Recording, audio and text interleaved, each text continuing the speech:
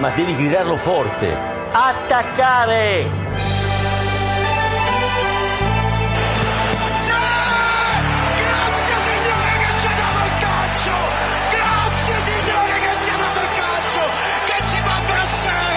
Abbracciami, Fabio.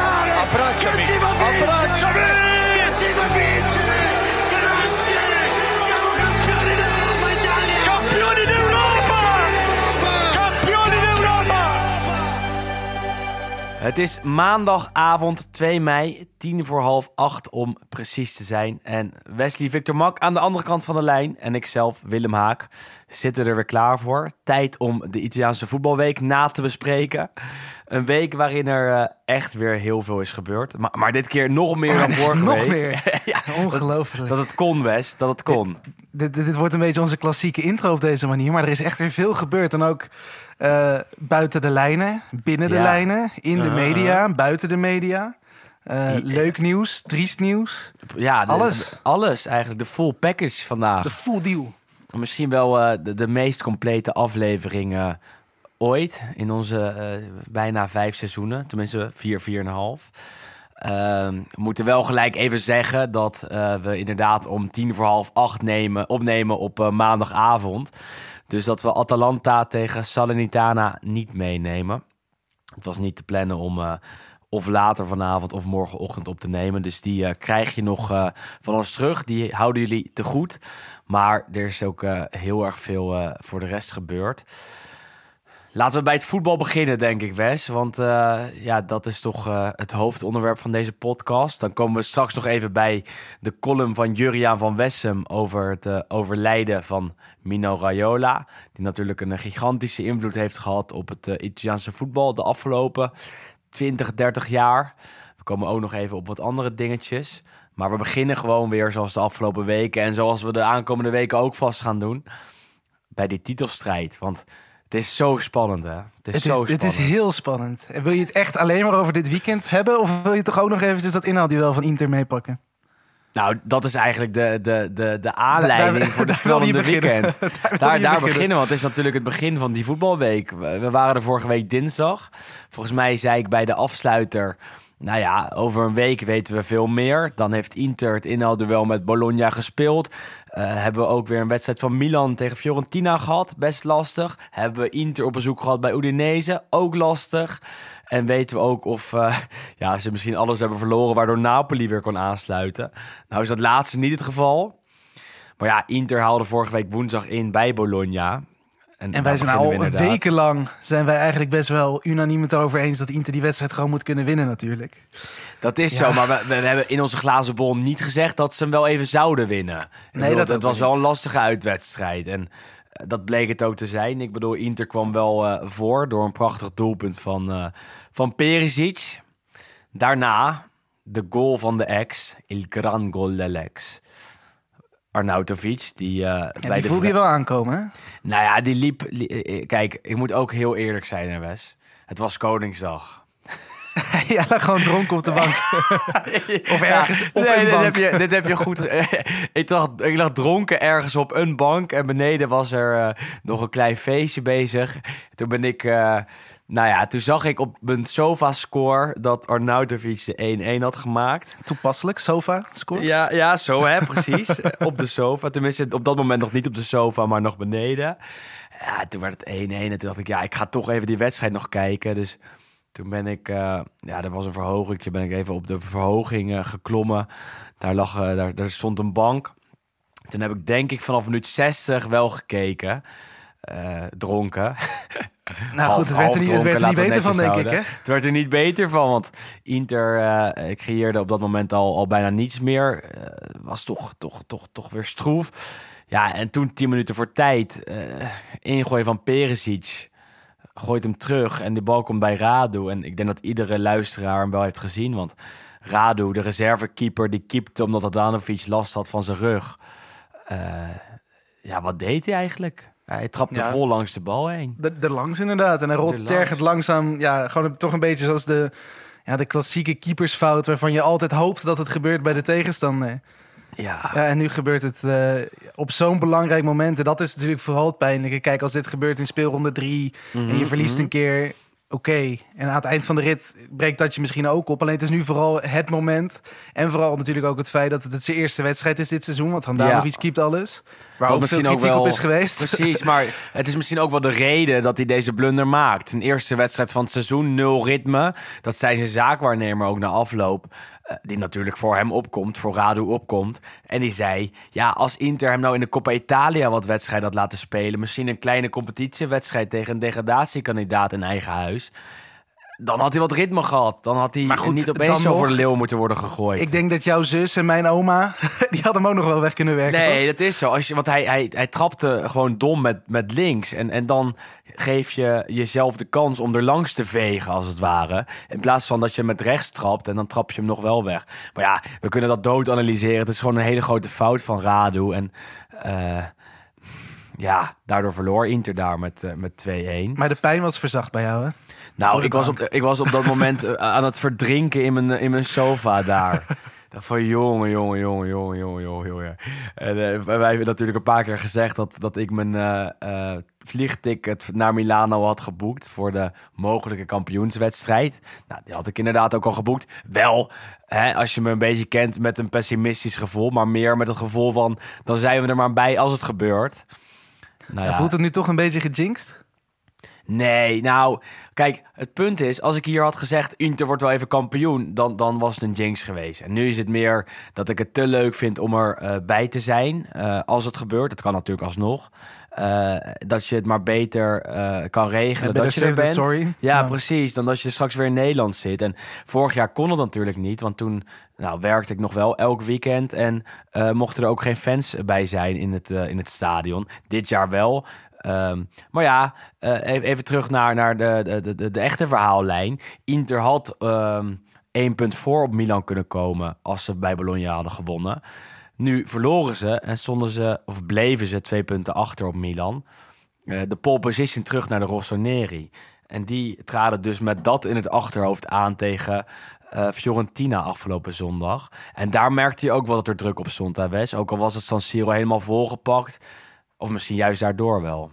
Ja, goed. Ik denk dat we hebben natuurlijk vorige week toch wat veren in de reet van de Rossoneri-fans gestoken. Ook gewoon omdat ze natuurlijk zowel thuis als uit gigantisch enthousiast zijn. En dat stadion is ook al bijna het hele seizoen uitverkocht. En dat is natuurlijk heel mooi om te zien.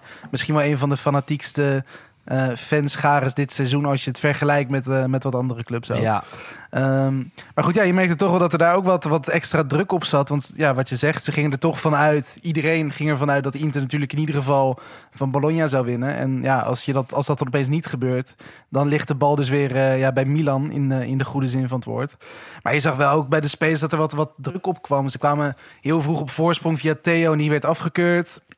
Daarna ook gewoon veel een beetje, slordig spel, wel wat kansen, maar je had dan niet echt het gevoel dat er heel veel... het was nou niet echt gestroomlijnd, ook wat akkefietjes op het veld. Fiorentina een paar grote kansen natuurlijk, zeker in de tweede helft met Cabral. Fantastische redding van Maignan. Ja.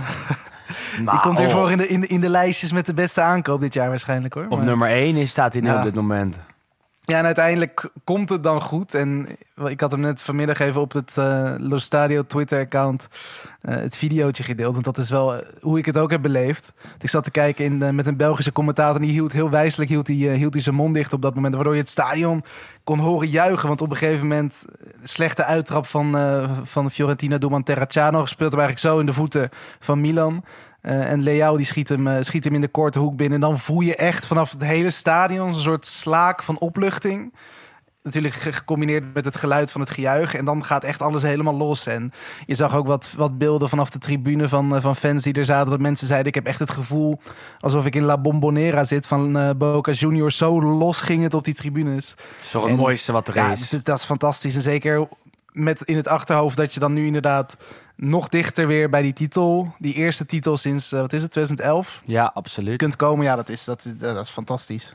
En dat juichen moet je nagaan als je daar in San Siro staat of zit. Dan heb je zo'n ontlading. Ik bedoel, Milan heeft echt wel hele moeilijke jaren gehad. Dan is er zo'n belangrijke wedstrijd. De belangrijkste van het seizoen tot nu toe. Want die moet je winnen. Je moet die pole position in ieder geval nog even behouden. En natuurlijk het liefst tot het einde. ja, als je dat dan in eigen huis voor elkaar krijgt om zo'n lastige wedstrijd toch nog over de streep te trekken, dan is de ontlading natuurlijk het mooiste wat er is. Ik was zo wel jaloers op alle Milanisti, want die wonnen natuurlijk weer met 1-0. Wel ook verdiend, hè? Mag ook gezegd worden. Ik bedoel, absoluut. En meer kansen gehad, de hele eerste helft. Toch dominerend. Fiorentina vooral op de counter. Fiorentina is ook nog eens een team dat altijd kansen creëert. Maar Milan was toch de betere ploeg en won wat mij betreft wel verdiend. En toch weer Leao, hè? Ja, het moet zo zijn. Nee, het moet zo zijn dat Leao nu elke winnende goal gaat scoren van Milan. Dat gaat er gebeuren natuurlijk. Want die wedstrijd was om 5 uur afgelopen ongeveer. Een uurtje later trad Inter aan tegen Udinese. Normaal gesproken al een lastige uitwedstrijd voor de Nerazzurri. Daar best wel een paar keer gelijk gespeeld. De afgelopen 2 keer zelfs 0-0. Waarbij Udinese fantastisch verdedigde. Was dit jaar niet het geval. Inter kwam snel voor met Perisic 0-1. 0-2 door Lautaro Martinez. Penalty die hij weer mist. Via de keeper, Silvestri, kwam hij op de paal. Hij kwam op de paal terecht en toen via de keeper paal, wel bij toen ja, dan. precies. Want de scheidsrechter was daar wel heel raar bezig weer.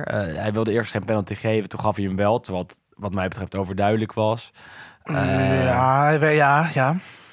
Nee, niet eens? Ja. Nee, kijk, uiteindelijk wel, maar ja, ik weet niet. Ik stel me dat... Kijk, hij werd geraakt en dat het een penalty is prima, maar ik verbaas me dan toch altijd over bij dit soort type spelers, zo'n Dzeko, maar je ziet dat ook bij een paar andere. Die gasten, die zijn 1,95 meter, die wegen 1000 kilo en die gaan dan echt... Nou, dit was echt als een stervende zwaan. De stervende zwaan van Sarajevo. Het was gênant, maar het was wel terecht. Maar het was wel gênant hoe die viel.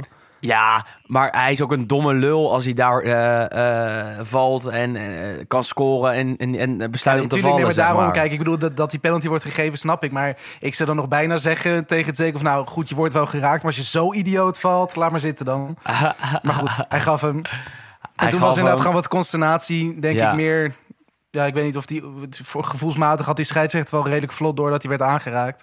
En dat zeiden de spelers van Inter denk ik ook wel snel. Oh, je bedoelt aangeraakt dat de bal door de keeper werd aangeraakt. Ja, want normaal gesproken, Ja, nee, en dat wist natuurlijk ook, tenminste, niet iedereen is van die regel denk ik op de hoogte. Want er waren ook een paar spelers geloof ik die zelf zeiden van ja, hij ging in één keer via de paal. En een paar anderen die zeiden van ja, wat is het probleem dan? Ja, maar als maar inderdaad dat een mag bal niet. via de paal direct terugkomt zonder dat iemand anders hem raakt, mag je hem als penaltynemer dan in dat geval niet binnenschieten.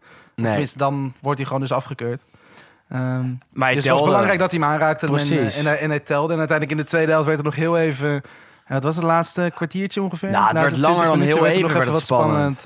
Maar langer dan heel even, West. Het was niet, ja, maar goed, niet maar normaal toen ze weer. echt dichtbij kwamen, toch? Want Udinese, na die 2-0, kreeg ze wat meer de overhand. Maar nou ook niet echt gigakansen. Zeker had een 0-3 moeten maken maar je eigenlijk. merkt wel, ja. En dat is natuurlijk iets wat...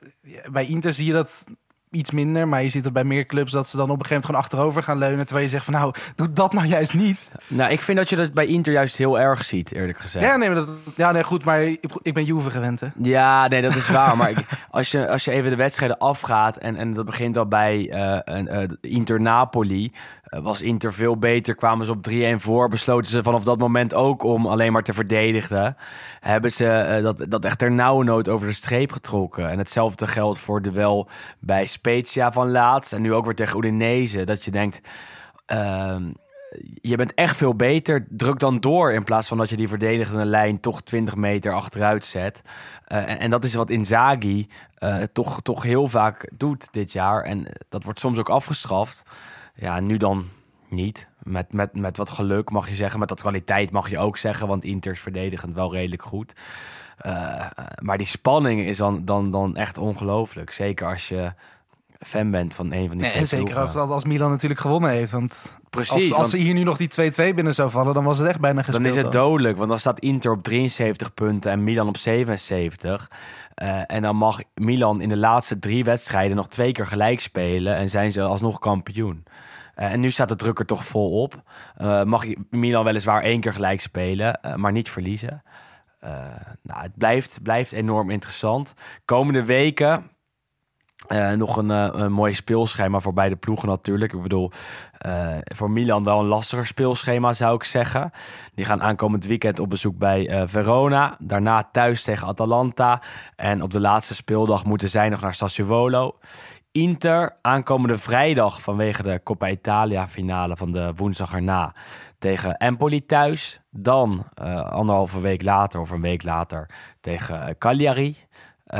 En vervolgens op de laatste speeldag thuis tegen Sampdoria. Ja, als je dat zo bekijkt is het speelschema in het voordeel van Inter. Moet Milan wel nog een keer verliezen om die Scudetto-plek, de eerste plek kwijt te raken. Wat is voor jou de lastigste wedstrijd? Ja, goed, wat je zegt. Ik denk dat Inter heeft natuurlijk wel een klein beetje misschien het mentale voordeel, wetende dat inderdaad Milan nog die lastige wedstrijden krijgt. Maar ja, het is lastig. Want jij zei natuurlijk ook vorige keer, ik weet niet of dat nog in de uitzending was of daarna, maar dat Inter natuurlijk vooral speelt tegen ploegen die niet voetballen. En Milan tegen ploegen die over het algemeen wel willen voetballen. En dat over het algemeen dan net iets makkelijker is om misschien dan nog je punten tegen te pakken. Het is lastig. Ik denk voor Inter, vooral tegen natuurlijk de ploegen die echt nog strijden tegen je. Zo goed, Empoli is ook wel relatief klaar. Maar Cagliari, daar komen we straks ook nog even op. Maar die spelen gewoon echt nog tegen degradatie. Sampdoria misschien tegen die tijd ook. Inter wint er 2 van de 3 zeker, zou ik zeggen. Ja. Thuis tegen Empoli, thuis tegen Samp. Het lijkt me niet raar als Inter gewoon alles wint. Ja. En dan is het echt afhankelijk natuurlijk van wat Milan doet. Ja, het wordt spannend. Ik denk dat het echt nagelbijt is voor iedereen. In ieder geval bibbert heel Milaan. En ik zat dan... ik moet heel eerlijk zeggen, ik zat bij Ziggo, ik moest werken. En het laatste half uur ben ik maar niet wat anders gaan doen, maar wel mijn echte werk gaan doen en niet meer naar Inter blijven kijken. Want het was te spannend. Inter op het kleine schermpje erbij, zeg maar. Dan denk je van, als die bal van Udinese nog valt, dan is Milan kampioen. En dat ga je vraag je toch af hoe de Italiaanse opaatjes en ometjes altijd zo oud worden. Want als je allemaal net zo'n voetbalhart hebben als wij, dan... Dan ben je snel klaar. Ik bedoel, dan word je niet 90 of zo. Maar ja, de titelstrijd nadert zijn kookpunt. En dat gaan we de komende week ook in de gaten blijven houden. En het blijft fantastisch. En het mooie is dat we elke week een vol San Siro hebben. Of het nou met Milan supporters is of met Interisti. Altijd genieten als de spanning er daar toch weer vol op staat. En ja, of het nou tot de laatste speeldag gaat duren of niet. Het blijft enorm... in ieder geval voor 1 à 2 weken nog enorm spannend. En dat gaan we in de gaten houden. Jij geldt nog op Inter, hè? Even het laatste nog. Ja, nog steeds wel. Ja? Natuurlijk. Ik ben iemand, ik zeg dan iets en dan hou ik het eraan vast. Jij hebt op rood ingezet en je blijft gewoon op rood inzetten. Ja, op blauw dat snap ik wel. Ja, op blauw, ja, precies. Je hebt op blauw ingezet, je blijft op blauw inzetten. Ik zeg 50-50 eerlijk gezegd.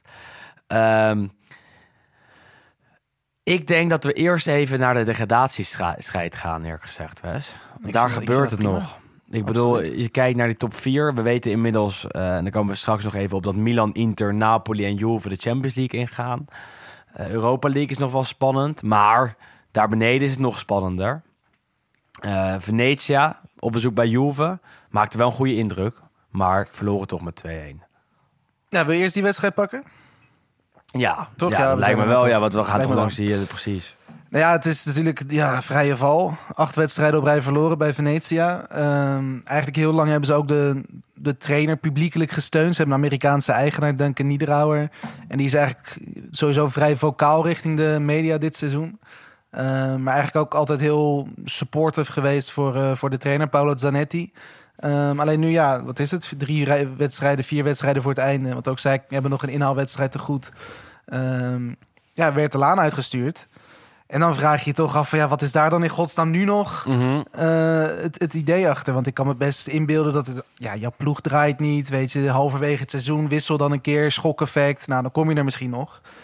Maar dit is een beetje alsof je... Ja, ze staan eigenlijk... wanhoop, ze staan onderaan, want het is natuurlijk ook gewoon dramatisch. Zeker de tweede seizoenshelft. En wat wil je dan nu nog gaan bereiken? En het gekke is dan ook nog eens dat ze dan niet eens een schoktrainer of zo neerzetten. Van iemand waarvan je weet van dat is nog iemand die in het verleden wel eens een stunt heeft veroorzaakt. Of echt een schok kan veroorzaken bij een ploeg. Maar gewoon de trainer van de onder 19. Ja, ik vraag me dan toch af wat daar dan het idee achter is. Fans waren het er ook niet mee eens? Nee, absoluut niet. Nee, want die Paolo Zanetti was eigenlijk natuurlijk heel populair. Heeft natuurlijk geholpen ook om de ploeg überhaupt naar de Serie A te krijgen. En zeker met het oog op, je staat op degraderen. De kans dat je volgend jaar in de Serie A speelt is misschien nog 0,5%. Waarom zou je dan in godsnaam een goede trainer? Want ik denk dat als hij mee zou gaan met Venetië naar de Serie B... is hij gewoon misschien wel de beste trainer van de Serie B. Waarom zou hij dan 3 wedstrijden voor het einde... wat je toch al weet dat er gaat komen, ontslaan? Ja, ik kan daar met mijn pet niet bij. Maar goed, de ploeg... Dat is echt wanhoop. In kan Turijn, bijna niet anders. Nou ja, ze voetbalden wel ietsjes beter misschien dan de afgelopen weken. Dus dat kan dan wel gezegd worden van... er is wel iets van een effectje geweest. Maar in Nederland werd Fraser, die vertrok bij Sparta. En daar zeiden de spelers dat ze wel gelijk een effect hadden. Dat er wel wat fris over de ploeg heen zat. En goed, dat was natuurlijk ook wel uit... Maar dat was natuurlijk wel uit vrije wil, hè? Fraser is daar zo vertrokken. Nee, natuurlijk. dat is zo. Maar alsnog zei een van de spelers dat ze wel wat frisser waren nu met Stijn als trainer. En nu vertrok Zanetti niet vrijwillig bij Venetia. Maar was Venetia wel wat vrijer en wat frisser dan in de wedstrijden voor het duel met Juventus. Want ze maakte echt wel een goede indruk, vond ik. Ik bedoel, veel kansen gehad. Ja, absoluut. Ja, zeker in het begin gelijk een grote. Voor even de wedstrijd Paolo Zanetti gaan we natuurlijk gewoon onthouden aan dat ene filmpje. Die weet je ook nog wel. Dat volledig uit zijn barst gaat tegen Thomas Henry. Dus dat is sowieso iets wat in de Serie A geschiedenis blijft zitten. Dus we zijn hem niet helemaal kwijt. En die wordt trainer van Parma waarschijnlijk. Die gaat dan een andere Serie B-ploeg doen waarschijnlijk. Precies. Maar goed, de wedstrijd, ze kwamen eigenlijk vrij vlot op achterstand. Bonucci uit een vrije trap. Was ook wel leuk trouwens, in de basis begon Fabio Miretti. Een van de grote talenten uit de Juventus jeugdopleiding. Eigenlijk een van de eerste die überhaupt een groot deel van de jeugdopleiding heeft doorlopen. Die zit er al sinds de 8e, is nu 18. En mocht toch wel vrij verrassend zijn basisdebuut maken. En die neemt dan ook gelijk direct alle vrije trappen. Want hij kan gewoon goed voetballen. Ja. En hij legt hem op het hoofd van de licht. En die kopt terug naar Bonucci. Die maakte 1-0. Dan heb je eigenlijk, wat ik net zeg... direct weer het gevoel dat Juve gewoon niks meer gaat doen. Want die gaan eigenlijk direct weer terughangen. En dat je gewoon ziet dat de nummer 20 van de Serie A... op bezoek bij de recordkampioen bijna... Nee, zonder bijna, ja. Maar de recordkampioen van wel eer. Bedoelde ik meer balbezit heeft, meer kansen heeft, meer creëert. Tot je dan inderdaad op een gegeven moment het gevoel van... hij vliegt, hij moet er nu wel een keer in vliegen. Want als Juve zo doorspeelt, lijkt het helemaal nergens op. En dan krijgt Mattia Aramu, die uit de jeugd van Torino komt... krijgt 3 kansen in een minuut. En eentje daarvan schiet hij heel lekker binnen. En dan een gouden linker. Hè? En die inderdaad een hart voor Torino. Hè? Daar uit de jeugdopleiding komend. En scoort eigenlijk alleen maar tegen Juve. Ja, want het laatste doelpunt was ook tegen Juve. Dat was ook precies een hele mooie. Ook dus van buiten de 16, ook met links. Ook dan maak je het Toro-hart toch wel mooi trots, inderdaad. Maar het was niet genoeg, het was een geweldige goal. En je denkt dan en je hoopt dan misschien een beetje... als Venetia-fan van dat ze dan in ieder geval nog iets pakken. Maar het was inderdaad ik denk 5 minuten later weer een corner van Miretti, want die nam ze nog steeds. Toen op het hoofd van Danilo, geloof ik. En toen ging die ook via de klutsstand, via Bonucci binnen. Dus uiteindelijk wint Juve. Bonucci 2 goals op zijn verjaardag. Dat gebeurt natuurlijk ook niet heel vaak. Weet je wie 1 keer eerder dit seizoen zelfs trouwens? Ik weet wie het is. Ik zie dezelfde tweets als jij, Wes. Teun Koopmeiners, TK7. Ja, absoluut. En die was de eerste die dat lukte dit seizoen. En goed, en Juve nu dus ook... ik denk niet dat we heel lang stil gaan staan straks bij Roma-Bologna. Dat werd 0-0. Nee. En daardoor is het gat nu 10 punten met plek 5. Dus zowel Juve als Napoli en Milan en Inter sprak natuurlijk wat meer voor zich. Ook nu zeker van de Champions League. Dus dat is in ieder geval iets van verbetering vanuit Juve-opzicht. Ten opzichte van vorig seizoen, toen het natuurlijk echt heel kantje boord was.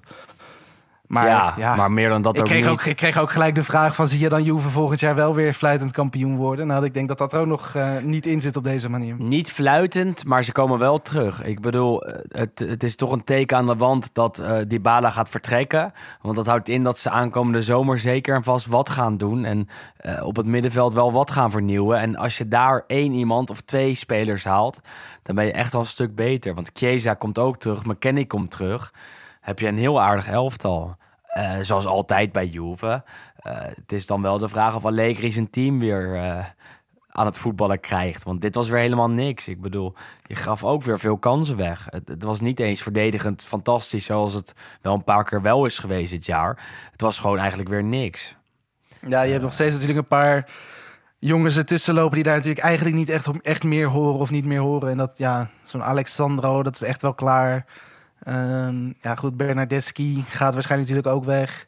Ik vond Dybala eigenlijk ook een hele slechte invalbeurt. Leek ook helemaal nergens op. Dus, daarom. en kijk, dat is het voordeel wat jij ook zegt. Ronaldo is natuurlijk weg, wat natuurlijk al heeft geholpen in die Vlahovic-deal. Dat je natuurlijk wat meer salarisbudget en überhaupt financiële middelen hebt. Nu gaat natuurlijk, in ieder geval gaat Dybala weg.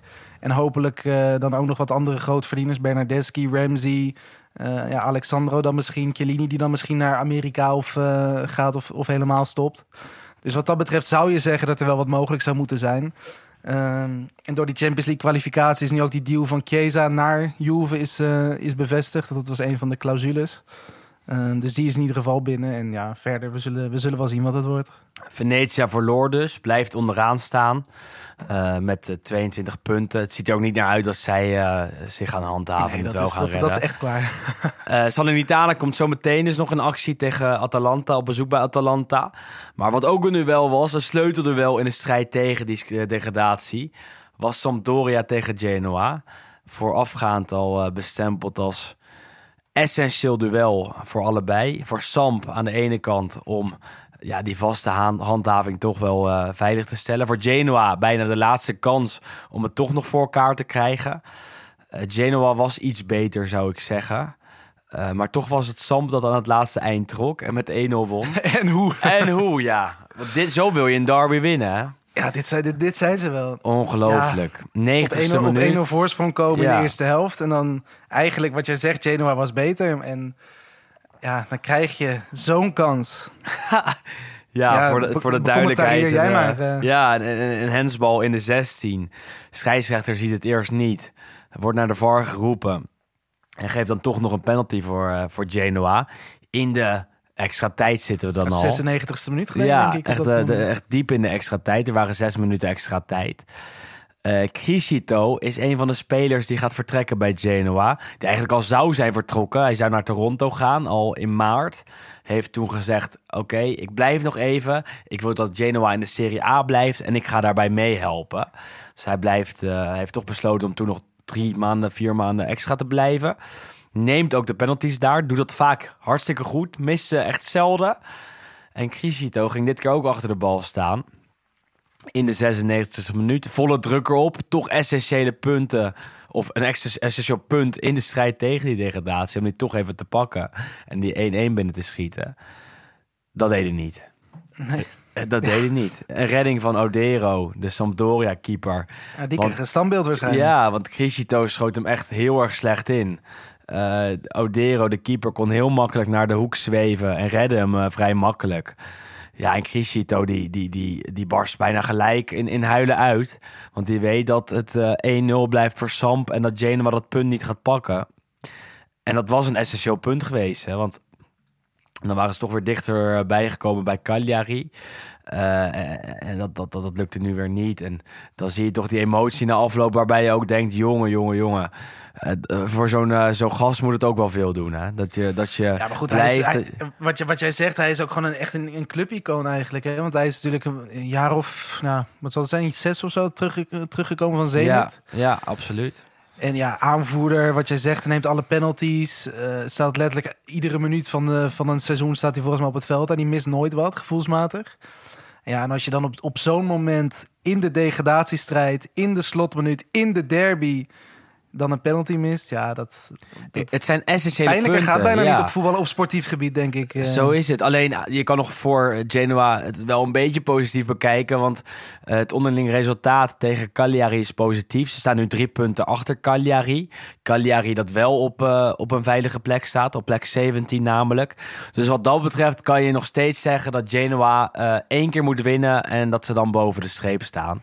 Maar Salernitana staat er ook nog. Die staan er ook nog, ja. En die hebben nog een extra wedstrijd te goed, dus wat dat betreft. Ja, dus, en die moeten dus ook nog tegen Atalanta. Dan word je ook knettergek als je Criscito bent. En ook als je Odero bent, want die trok dus die derby della Lanterna over de streep voor Samp. Werd ook gek. Troostte Criscito nog wel. Na afloop van de wedstrijd gaf hem een kus en zei, ja, dat is toch mijn baan om die penalty te redden, om jou niet te laten scoren. En ik voer die taak uit. Want voor Samp waren het ook nog belangrijke punten. Dat nu wel redelijk veilig lijkt, hè, met 33 punten. 5 punten boven Cagliari. 8 boven de streep. Ja, normaal gesproken is dat wel veilig. Ja, hetzelfde Ja, geldt. goed, en wat ja. je zegt, het is alleen Cagliari, denk je, dat nog wat nu boven de streep staat, wat echt nog moet billen knijpen. Want ja, 3 van die 4 vertrekken, Cagliari, Genoa, Salernitana of Venezia. Ja, en ze zijn allemaal slecht, behalve Salernitana. Ja, de laatste weken. Daar want ook komt het neer. Cagliari trapt het weekend af op zaterdag al tegen Verona.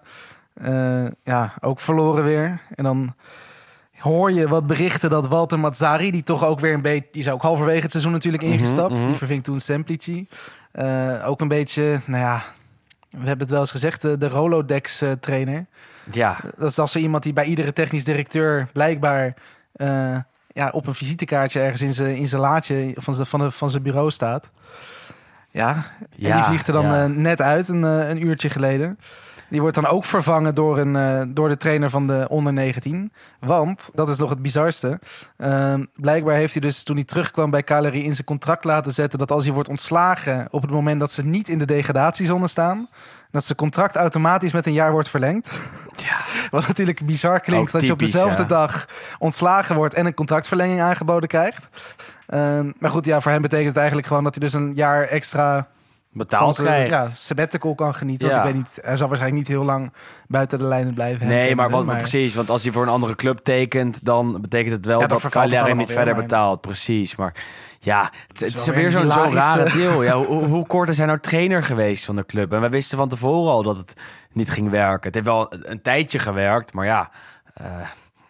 Echt zo. Het is geen lange termijn trainer. Nee, echt zo'n keuze weer, weet je wel. Dat je denkt van, doe nou een keer wat anders in plaats van weer een van dezelfde namen als altijd. En je ziet dat het voor Cagliari uiteindelijk toch een keer verkeerd kan af gaan lopen. Hetzelfde geldt voor Genoa, waarbij het nu misschien iets anders is met de nieuwe eigenaars. Maar die, wat we ook vorige week zeiden, kunnen toch wel een keer worden afgestraft voor hun wanbeleid van de afgelopen jaren. En in die zin is het bij Cagliari hetzelfde geval. Hebben een prima selectie, maar stevast slechte trainers. En uiteindelijk gaat je dat toch de kop kosten. En ja, misschien is dat wel dit jaar. Ook die strijd is dus echt gigantisch belangrijk. En daar zien we de komende weken nog fantastische potjes. Want Salernitana gaat donderdag een inhaalduel spelen tegen Venezia. En als ze die winnen, dan gaan ze vol vertrouwen naar duel met Cagliari van aankomende zondag. Want dat wordt natuurlijk ook nog een absolute kraker. Is om 6 uur. Ja, daar gaat het lot van Cagliari denk ik wel worden beslist. Als ze daar weten te winnen, dan is de hele strijd gedaan, denk ik. Al moeten we Genoa ook niet uitvlakken. Alleen spelen die gewoon nog heel veel wat moeilijke potjes waarvan je denkt, die winnen ze niet. Namelijk thuis tegen Juve, uit bij Napoli. En oké, die kunnen ze wel winnen thuis tegen Bologna. Dus Wes, ook dat gaan we in de gaten houden. Hè. Wat een competitie. Nou, we hebben het niet zo vaak gehad dat het zo lang zo spannend was op al die vlakken. Vooral. Er is nog niks beslist en we hebben nog maar 3 wedstrijden te gaan. En dat is natuurlijk ook wel eens leuk. Alleen die Champions League plekken. Ja. Want daar zijn dus 4 ploegen die al zijn weggelopen. Ook in de Europa League is het nog redelijk chaotisch. En dat komt ook door de scheidsrechters. Want bij Spezia Lazio waren er veel goals, veel spektakel, veel mooie aanvallen. Hing een stuntje in de lucht voor Spezia dat tot 3 keer toe voorkwam. Maar Lazio alsnog langs zij zag komen. Eerst met de 3-3 van Milinkovic-Savic, die nu zowel bij zijn doelpunt als bij zijn assist in de dubbele cijfer staat. Fantastische prestatie. En daarna door de winnende van Francesco Acerbi, die de afgelopen weken overhoop ligt of afgelopen maanden zelfs, overhoop ligt met de Lazio-supporters en toch de winnende binnenschoot. Met een gelukje. Doelpunt wordt goedgekeurd. Ja, wat zeggen we dan? Jongen, het zijn bewogen weken, want wat jij zegt, er ligt al een tijdje overstuur een beetje met het, hoe zeg je dat, overhoop met de Lazio-aanhang. Vorige week natuurlijk een van de slemielen in die verloren wedstrijd tegen Milan, dat Tonali natuurlijk in de extra tijd scoorde, omdat hij ook omviel. Of hoe kun je het noemen? En hij pakt op dat moment ook de bal uit het net en je ziet hem dan met een soort glimlach, grimas. Alla de knipoog Kroaat. Het was gewoon niet heel erg handig. Dus dat was natuurlijk wel iets waar hij zijn excuses voor aan moest bieden. En goed, en dit weekend is hij dan weer heel eventjes de held, want hij maakt dan uiteindelijk de winnende op bezoek bij Spezia, ook in de slotfase. Hij rende ook weg, hè? Hij rende niet naar het uitvak, maar rende de andere kant op. Dat deed hij expres, daarom, dat weet ik bijna zeker. Nee, dat zal best. En daarom gaat Lazio vloog dan nu weer over Roma heen. Dus het was wel belangrijk allemaal, maar het was weer... Ja, wat je zegt, gelukje kun je denk ik niet noemen. Het is gewoon volledige onkunde van de scheidsrechters die daar waren. Het was Luca Pairetto. We hebben dat... volgens mij was het 2 of 3 maanden geleden dat Mourinho toen natuurlijk het telefoongebaar maakte. Dat was ook naar Luca Pairetto. Want Pairetto's vader was dus ooit betrokken bij dat Calciopoli-schandaal. Iedereen wel bekend. En Luca Pairetto dacht, nou goed, mijn vader is scheidsrechter geworden. Ik ga dat ook doen, leuk. Maar ik kan er ook gewoon niet zo heel veel van. Het is nou niet een van de betere scheidsrechters. En er zijn al heel veel slechte arbiters in Italië. Absoluut. Maar hier, het is bizar als je nu de beelden kijkt. Ze staan op jou en op mijn Twitter, maar Acerbi schiet hem binnen. Precies. Maar de keeper komt uit, waardoor dus die hele buitenspel... Nou, de regel verandert niet, maar je moet wel even beter kijken naar het plaatje. Maar dat niemand dit is opgevallen, dat is dan moeten er twee mannen moeten er achter de bal staan. Of hoe zeg je dat? Er moeten 2 mannen tussen de doellijn en Acerbi staan. 2 tegenstanders. En er was er maar 1 die ertussen stond. Dus is het buitenspel. Heel simpel, zou je zeggen. Maar goed, niemand ik ken die regel. Vroeger, als ik dan moest voetballen, dan nee, dat is onzin. Dan gebeurde zoiets wel eens. En dan weet je het bijna. Ja. En volgens mij, dat zit gewoon zo in je hoofd geprent. Laat staan als je scheidsrechter bent of VAR bent bij een Serie A-duel. En ook nog een duel waar er echt wel veel druk op staat voor Lazio. Die ze echt wel moesten winnen. En dat nu ook doen, omdat die scheidsrechter en de VAR ontzettend aan het slapen zijn. Ja, als jij Roma-trainer bent of Roma-fan, dan kan ik me voorstellen dat je op een gegeven moment er helemaal gek van wordt. Ja, absoluut. En zeker dat het weer nu ook nog eens dezelfde is. Ja, het is niet heel gek, want José Mourinho speelde dus gisteren 0-0 gelijk. En gaat dan inderdaad na afloop van de wedstrijd tegen Bologna... waarin ze dus eigenlijk ook weer belangrijke punten verspeelden. Want als zij in ieder geval, als ze hadden gewonnen, dan stonden ze gewoon zelf 5e. En nu staan ze 6e achter Lazio. Ja. En die gaat dan ook in de post-match conference... gaat hij weer volledig los van sommige clubs, met een halve knipoog, worden wel bevooroordeeld. Sommige clubs hebben geluk, sommige clubs bla bla bla. Ja. En dat leverde dan vanmiddag weer een mooi statement op van Lazio. Die zei van, volgens mij zijn ze bij onze stadgenoot te obsessief bezig met ons... en kijken ze te weinig naar hun eigen onkunde. Maar tuurlijk dus zijn ze lekker bezig. Ja, nee, absoluut. Maar het is een tegenstander in de strijd om die Europa League tickets. Het is toch heerlijk, een soort derby buiten de lijn is dit? Ja. Maar ik zou ook gek worden als ik Mourinho was en ik zie dit gebeuren en ik zit thuis op mijn bank dit te kijken en je ziet dat die man buiten spel staat. Ja, dan word je knettergek. Dan denk je, wat is het nou? Maar niet alleen als je Mourinho bent, ook als je Fiorentina-trainer Italiano bent of Gasperini. En Gasperini, dat is een man die altijd boos is op de scheidsrechters. Natuurlijk, want die hebben natuurlijk ook wat te zeggen. Ja. Dat is ook gewoon een punt. Kom op, man. Er zit een VAR, weet je wel. En als wij het al zien, en en wij zitten er niet om dat doelpunt af te keuren. Maar, en het is misschien ook mosterd aan de maaltijd. Maar als wij daar zitten, en ik denk heel veel van onze luisteraars... en je kent de spelregels, dan was het gewoon niet gebeurd. En dat is heel zorgwekkend. En dat gebeurt natuurlijk veel vaker in Italië. Ze zullen niet te vaak en te lang weer over de scheidsrechters praten. Maar dit heeft weer zo'n effect. Het is niet een fout, het is competitievervalsing. Als jij met de VAR zo'n fout maakt, is het niet een foutje zoals vroeger, dat je een overtreding miste. Dit is gewoon een fout die je absoluut niet mag maken, want er zijn alle middelen beschikbaar om die fout niet te maken. En ze zijn geschorst, dus dat is dan nog Nasca en Pareto, ja. Als ik inderdaad Spezia of misschien zelfs wel Roma was, zou ik gewoon eisen dat die wedstrijd opnieuw wordt gespeeld. Maar dat gaat ook weer niet gebeuren. Natuurlijk niet, maar je kan het proberen toch gaan. Ja, en Mourinho zelf won natuurlijk ook niet van Bologna een dag later met zijn Roma. Het werd 0-0, waarbij Bologna bijna nog de winnende maakte met Barrow. Al stond hij daar wel buitenspel, dacht ik. En Pellegrini ook nog de winnende op zijn schoen had. Bleef 0-0, want die bal ging over. Mede door een wereldpartij van Skorupski, Bologna-keeper... die een verleden heeft bij Roma. Daar werd weggestuurd. Ja, eigenlijk hadden ze hem misschien wel moeten houden... want hij is beter dan alle Roma-keepers die na hem zijn gekomen. Hij was destijds tweede goalie achter Alisson. En besloot om te vertrekken. Dat is een goed recht. Voor Roma wel jammer, zou ik zeggen. we hebben nog 2 potjes. Ja. We hebben nog een column. Wat wil je doen? Nee, jij leidt het, joh. Ik zit even die 2 potjes nog even te kijken. Maar daar, wat gaan we daar nog over zeggen? Napoli Sassuolo werd 6-1. Geweldige start van Napoli, precies op het moment dat er niks meer op het spel staat. Precies, dat wil ik erover zeggen. Want het is natuurlijk vorige week definitief klaar met hun Scudetto-hoop. En op het moment dat die Scudetto-hoop helemaal weg is, gaan ze opeens weer fantastisch voetballen. En dan 4-0 na 20 minuten. Precies, en vervolgens winnen ze met 6-1. En ook omdat Sassuolo heel slecht was. Maar ja, Napoli zelf was fantastisch. En na afloop zegt de halve selectie van Napoli... ja, er was dit seizoen niemand beter dan wij. Wij hadden die titel moeten pakken. Ja, als je zo'n wedstrijd hebt gespeeld, zou ik dat ook denken. Maar de afgelopen weken waren ze echt een stuk minder. En, als je onder druk niet kan presteren, dan word je het niet. En tot nu toe blijkt de enige ploeg die echt onder druk presteert Milan.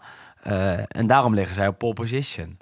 Nou, zo simpel is het uiteindelijk. Zo simpel is het. En Napoli heeft het gewoon zelf verspeeld. Ja, dan winnen ze wel met 6-1. Nou, goede wedstrijd van Mertens. Absoluut. Natuurlijk weer met zoontje Ciro Romeo op de foto na afloop van de wedstrijd. En De Laurentiis, de voorzitter van Napoli, had al gelijk een gekscherend tweetje dat hij hem een contract had aangeboden. Maar goed, ook daar is natuurlijk nog een beetje afwachten wat er met Dries Mertens gaat gebeuren. Want ook zijn contract loopt af. Maar ja, gevoelsmatig. Hij gaat wel verlengen, denk ik. Maar ze bieden hem volgens mij Ik kan me niet voorstellen dat hij... volgens mij gaat hij iets van 70% lager dan wat hij nu krijgt. Maar ja, dat hij is ook veel te gelukkig daar, denk ik. Dat is zo, maar als ik hem was, zou ik ook wel misschien aan PSV denken, zoiets. Om nog in de Eredivisie 20 doelpuntjes te maken en alles te spelen. Zou ik niet heel gek vinden, hoor, met Van Nistelrooy als trainer. Aan de andere kant, hij woont in het mooiste huis van Napels. Heeft het goed voor elkaar. Vrouw, kind, kan iedere keer... Hij zat nu volgens mij gelijk na de wedstrijd, pakte hij het bootje naar Capri om daar in een 5-sterren resort te gaan zitten. Nou, ik zou het wel weten als ik Dries was, hoor. Ik zou het ook wel weten als ik hem was. Ik zou er gratis voetballen, denk ik, als je... Een ander aflopend contract is die van Andrea Belotti, de Torino-spits, die de afgelopen 2 jaar heel veel geblesseerd is. Maar wel schijnt toe te zijn aan een nieuwe uitdaging. Hij viel in bij Torino toen ze met 1-0 achter stonden tegen Empoli. Dat was nog tegen 11 man. Vervolgens kreeg Empoli een rode kaart. Valerio Verre. Met een schandalige tackle. Ook weer iets waarvan ik dacht... dit ziet de scheidsrechter toch gewoon. Maar nee, hij had de VAR nodig om een rode kaart te geven. Verre van het veld af. Belotti erin. En die maakte toen een hat-trick. 2 penalties, want Empoli besloot te gaan keepen met het hele elftal. 2 handsballen namelijk. En daarna nog een... mooie uitsmijter van Belotti zelf. Want hij slide hem nog in het doel in de 90ste minuut. Waardoor Torino won daar met 1-3. Eigenlijk een reguliere overwinning voor Djuric en zijn mannen, zou ik zeggen. Ja, en voor Belotti natuurlijk voor zijn statistieken mooi. Want die staat nu precies op 100 Serie A goals voor Torino. Wat natuurlijk ook best wel een prestatie is. Als je ziet hoe matig door de jaren heen die ploeg ook is geweest. Ja, kijk, hij is daar fantastisch geweest. Hè? Hij is daar een hele goede aanvoerder geweest. Maar hij verdient ook een transfer, zou ik zeggen. En als ik hem was, zou ik ook even een keer verder kijken. En misschien wel kijken of Fiorentina nog een extra spits nodig heeft. Of, hij is in die zin nog Milan. maar 28. Dus het is niet dat hij echt al helemaal op het einde van zijn loopbaan zit natuurlijk. En ja... 100 geen buitencategorie. Dat is ook geen kattenpis. Dus hij kan echt wel wat. Maar ze wilden een paar jaar geleden 100 miljoen voor hem. Ja, maar dat is ook maar goed. En dat zeiden we vorige week ook een beetje. Dat is natuurlijk het probleem met jonge spelers. Die spelen dan een paar goede wedstrijden. Dan wordt er gelijk zo'n giga prijskaartje opgeplakt. Waardoor en de speler eigenlijk niet meer wegkomt. En de verwachtingen heel hoog zijn. En uiteindelijk er niks gebeurt. En dan krijg je dus dit soort types. Precies. Die echt wel goed zijn. En die echt wel al veel langer een stap hadden kunnen maken. En kijk ook naar Berardi en dat soort types. Die ook nu op een leeftijd 7, 28 nog steeds eigenlijk bij hun boyhood club zitten. Niet omdat ze niet kunnen voetballen. Maken, maar gewoon omdat prijskaartje plus verwachtingen plus... dan ook waarschijnlijk door dat prijskaartje een beetje de gebrekkige interesse van buitenaf. Ja, hopen dat hij dan nu een goede keuze mee maakt. Nou gaan ze allebei waarschijnlijk wel een transfer maken. Zowel Berardi als Belotti. En in het geval van Belotti een vrije transfer. Gaan we in de gaten houden. Afgelopen week overleed Mino Raiola 2 keer. De eerste keer werd het in de hele Italiaanse pers gemeld. Bleek het niet het geval te zijn. Bleek het niet waar te zijn. Zelfs de Gazzetta dello Sport meldde het. Bracht het naar buiten op hun officiële kanalen. Tancredi Palmieri. Ja, we hoeven ze niet allemaal te noemen, maar bleek niet waar. 2 dagen later overleed Raiola wel. En Juriaan van Wessem heeft daar mooie woorden over gesproken vanuit Monaco.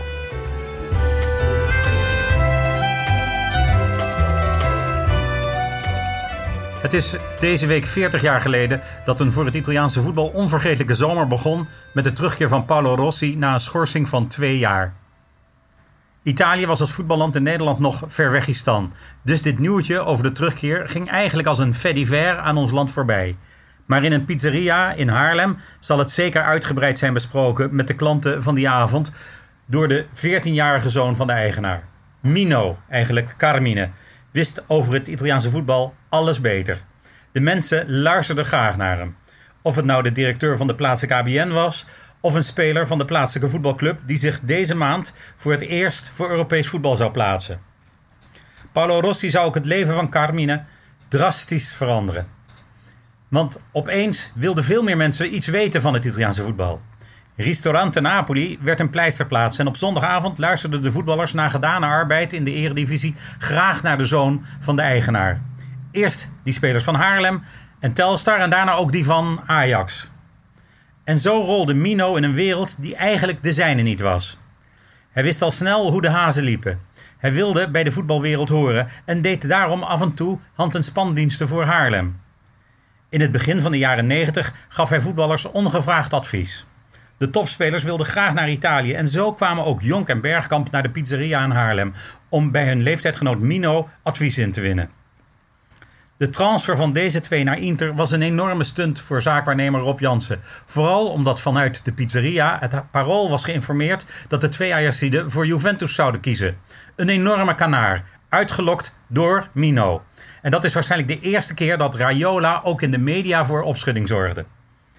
Enkele maanden ervoor was hij op verzoek van Brian Roy naar Foggia meegereisd als een manetje van alles en vooral als tolk. Het jochie uit Nocera Inferiore stapte in Foggia een nieuwe wereld binnen, Zeemanlandia. Hij leerde daar in Apulië Zdeněk Zeeman kennen. Zijn echte doorbraak kwam een paar jaar later toen hij zich presenteerde als zaakwaarnemer van het Tsjechische talent Pavel Nedvěd. De middenvelder leek voor het EK in Engeland al rond met PSV, maar na zijn doorslaggevende treffer in een interland tegen Italië, na een enorme inschattingsfout van Arrigo Sacchi, belandde hij bij Lazio. Raiola had de verlegen Tsjech in contact gebracht met Zeeman, die inmiddels een gearriveerde toptrainer was.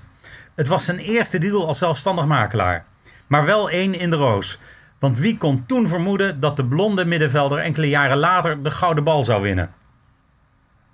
Met deze deal maakte Raiola de echte entree als zaakwaarnemer.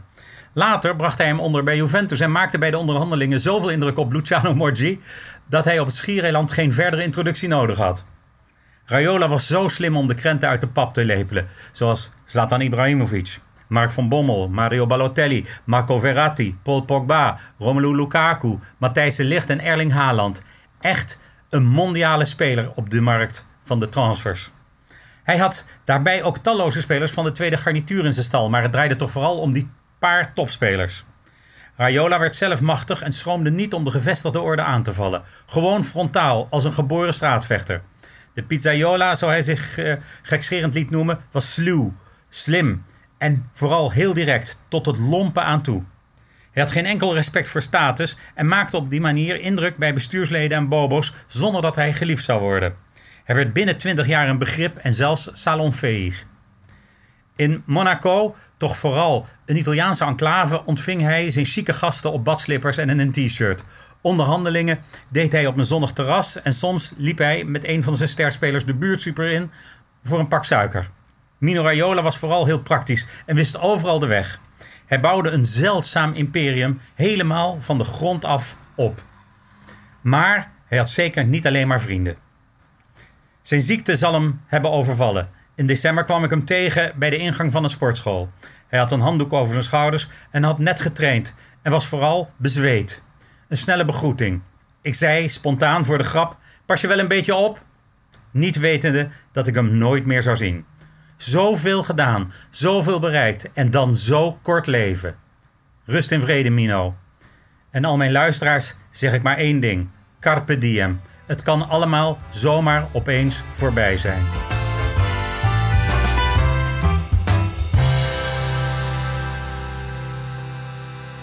Ja, pluk de dag. Mooie woorden van Juriaan. En dat proberen we ook te doen. Zeker met de zomermaanden weer een aantocht. Natuurlijk weer een mooie tijd voor de boeg. En hij heeft gelijk. Ja, het zou je maar gebeuren, hè, Wes? Ja, het was heel erg uit het niets. Misschien ook niet, want het was natuurlijk al wel wat langer... gedoe kan je een half noemen, jaar, maar ja. het was al zeker sinds het begin van dit jaar in ieder geval... dat er wat geruchten waren en wat verhalen en artikelen... dat het inderdaad niet zo goed met hem ging, maar... Ja, het kwam toch wel een beetje als donderslag bij heldere hemel in. Ja, in Icona in het Italiaanse voetbal. Ja, absoluut. En niet alleen het Italiaanse voetbal, maar in het wereldvoetbal. Want ik denk iedereen die kent hem natuurlijk. Iedereen weet welke spelers hij heeft begeleid, welke deals hij heeft gedaan. En ja, hij staat natuurlijk zeker in Nederland er heel slecht op. Maar dat is vooral zijn reputatie en ik denk niet zijn kwaliteit. Want als je gewoon puur kijkt naar hoe hij als zaakwaarnemer is geweest... dan is dat misschien wel gewoon de allerbeste zaakwaarnemer die er ooit is geweest. Absoluut. En dat is lastig, kan ik begrijpen, om los te zien van de persoon en het gedoe... wat er bijvoorbeeld Ajax of bijvoorbeeld PSV... of bijvoorbeeld andere clubs heeft gebracht. Maar ik denk als je inderdaad gewoon puur naar zijn kwaliteit als zaakwaarnemer kijkt... dan moet je daar alleen maar respect voor hebben. En als je ook nu alle odes uit alle hoeken van de wereld ziet van spelers die hij heeft begeleid... dat het ook echt een vaderfiguur was. Iemand die de spelers beschermde tegen de buitenwereld, tegen de media. Zo is het, ja. Het is heel treurig eigenlijk. Absoluut. Echt een icoon geweest in het Italiaanse voetbal. Ondertussen gaat dat Italiaanse voetbal wel door. Hebben we aankomende donderdag de returnwedstrijd in de halve finale van de Conference League te spelen, te bekijken voor ons. Roma speelde in Engeland bij Leicester namelijk met 1-1 gelijk. Denk je dat ze het gaan halen? Ja, Mourinho kennende. Mourinho kennende wel. Nee, kijk, Mourinho is natuurlijk wel echt een cupfighter in die zin. Ik vind dat niet zo'n lekker woord, maar je hebt gewoon van die trainers en ploegen die altijd in bekertoernooien net even iets lekkerder, iets beter presteren. En dat gevoel heb je in ieder geval bij Mourinho wel. Roma niet altijd. Als hij hem wint, is het seizoen gewoon geslaagd voor Roma. Dit is exact de manier waarop Mourinho kan zeggen dat het seizoen is geslaagd. Dan worden ze straks 5e of 6e. Winnen ze die Conference League mogelijk. En dan kan je zeggen, nou, dat was best een aardig seizoen. Ik bedoel, Roma wint nooit een Europese prijs. Ja, maar dat was toch ook toen een beetje... wat was het toen Ajax de finale haalde tegen Manchester United? Toen was volgens mij Manchester stond ook niet op de Champions League plekken.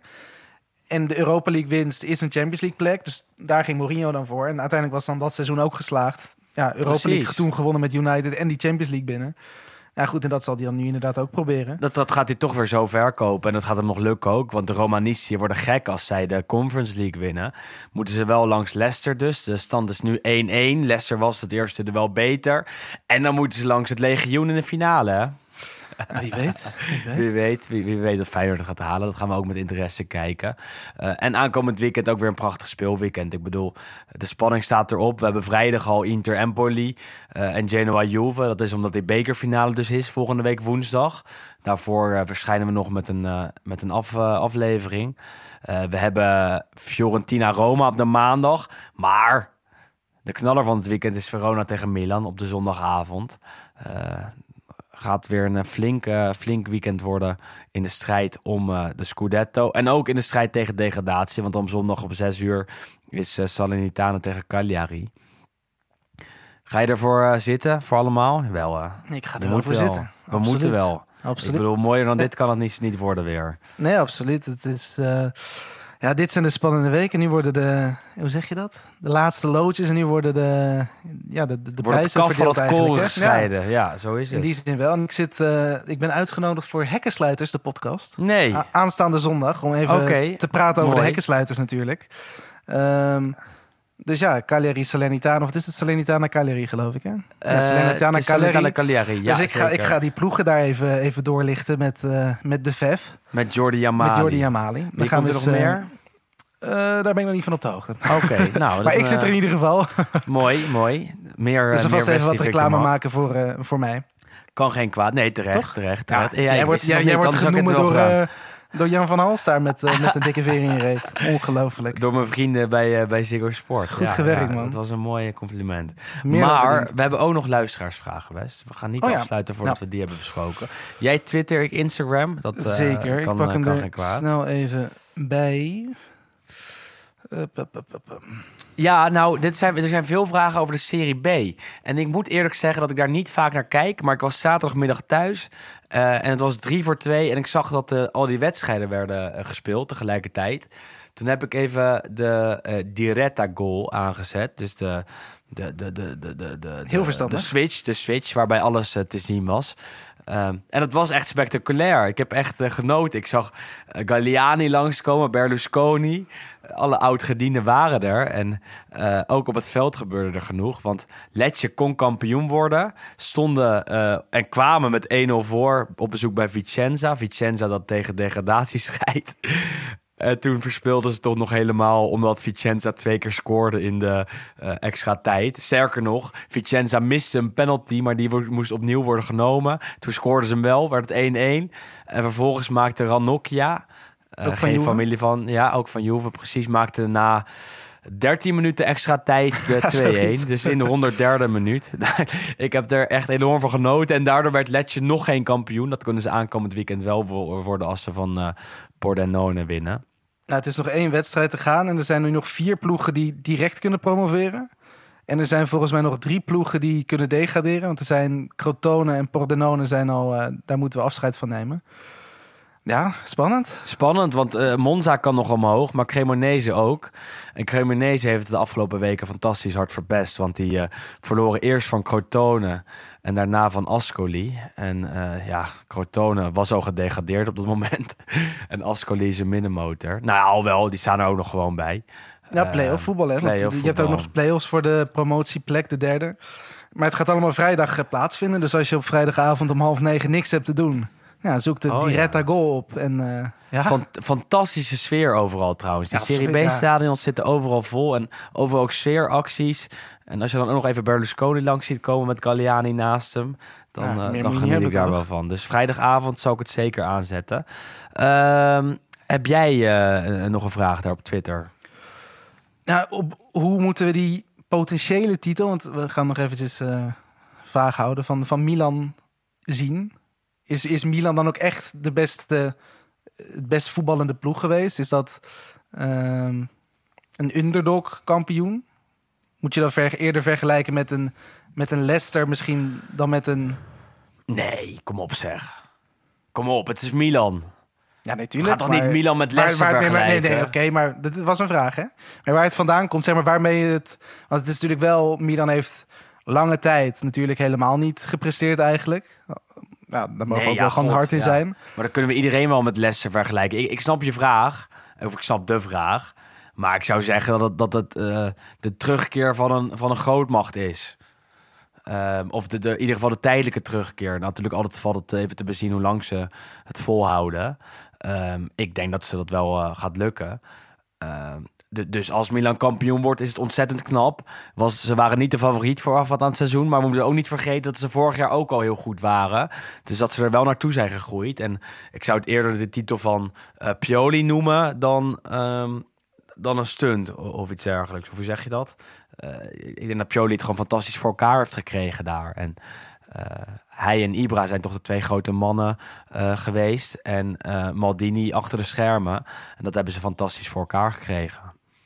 Nou. Ja, maar ja, dat is door beleid. En Milan heeft jaren geen beleid gevoerd. Op het moment dat ze dat wel weer zijn gaan doen, is het weer goed gaan lopen. Nou, laat het een les zijn voor veel andere ploegen. Ja, zo is het. En Inter en Milan hebben er...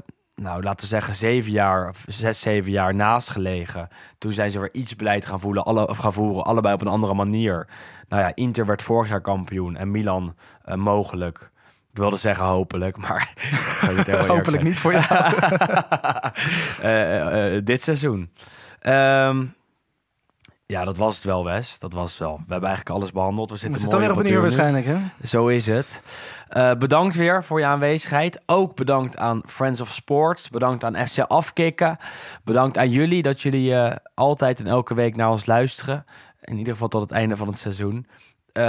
En bedankt aan Harmen Ridderbos, die zoals elke week de podcast mixt, monteert en zorgt dat de geluidskwaliteit zo goed mogelijk is. Wij zijn er volgende week. Dan is er vast en zeker weer een heleboel gebeurd. Misschien nog wel meer dan afgelopen week. En dan toch proberen we op een uur te blijven.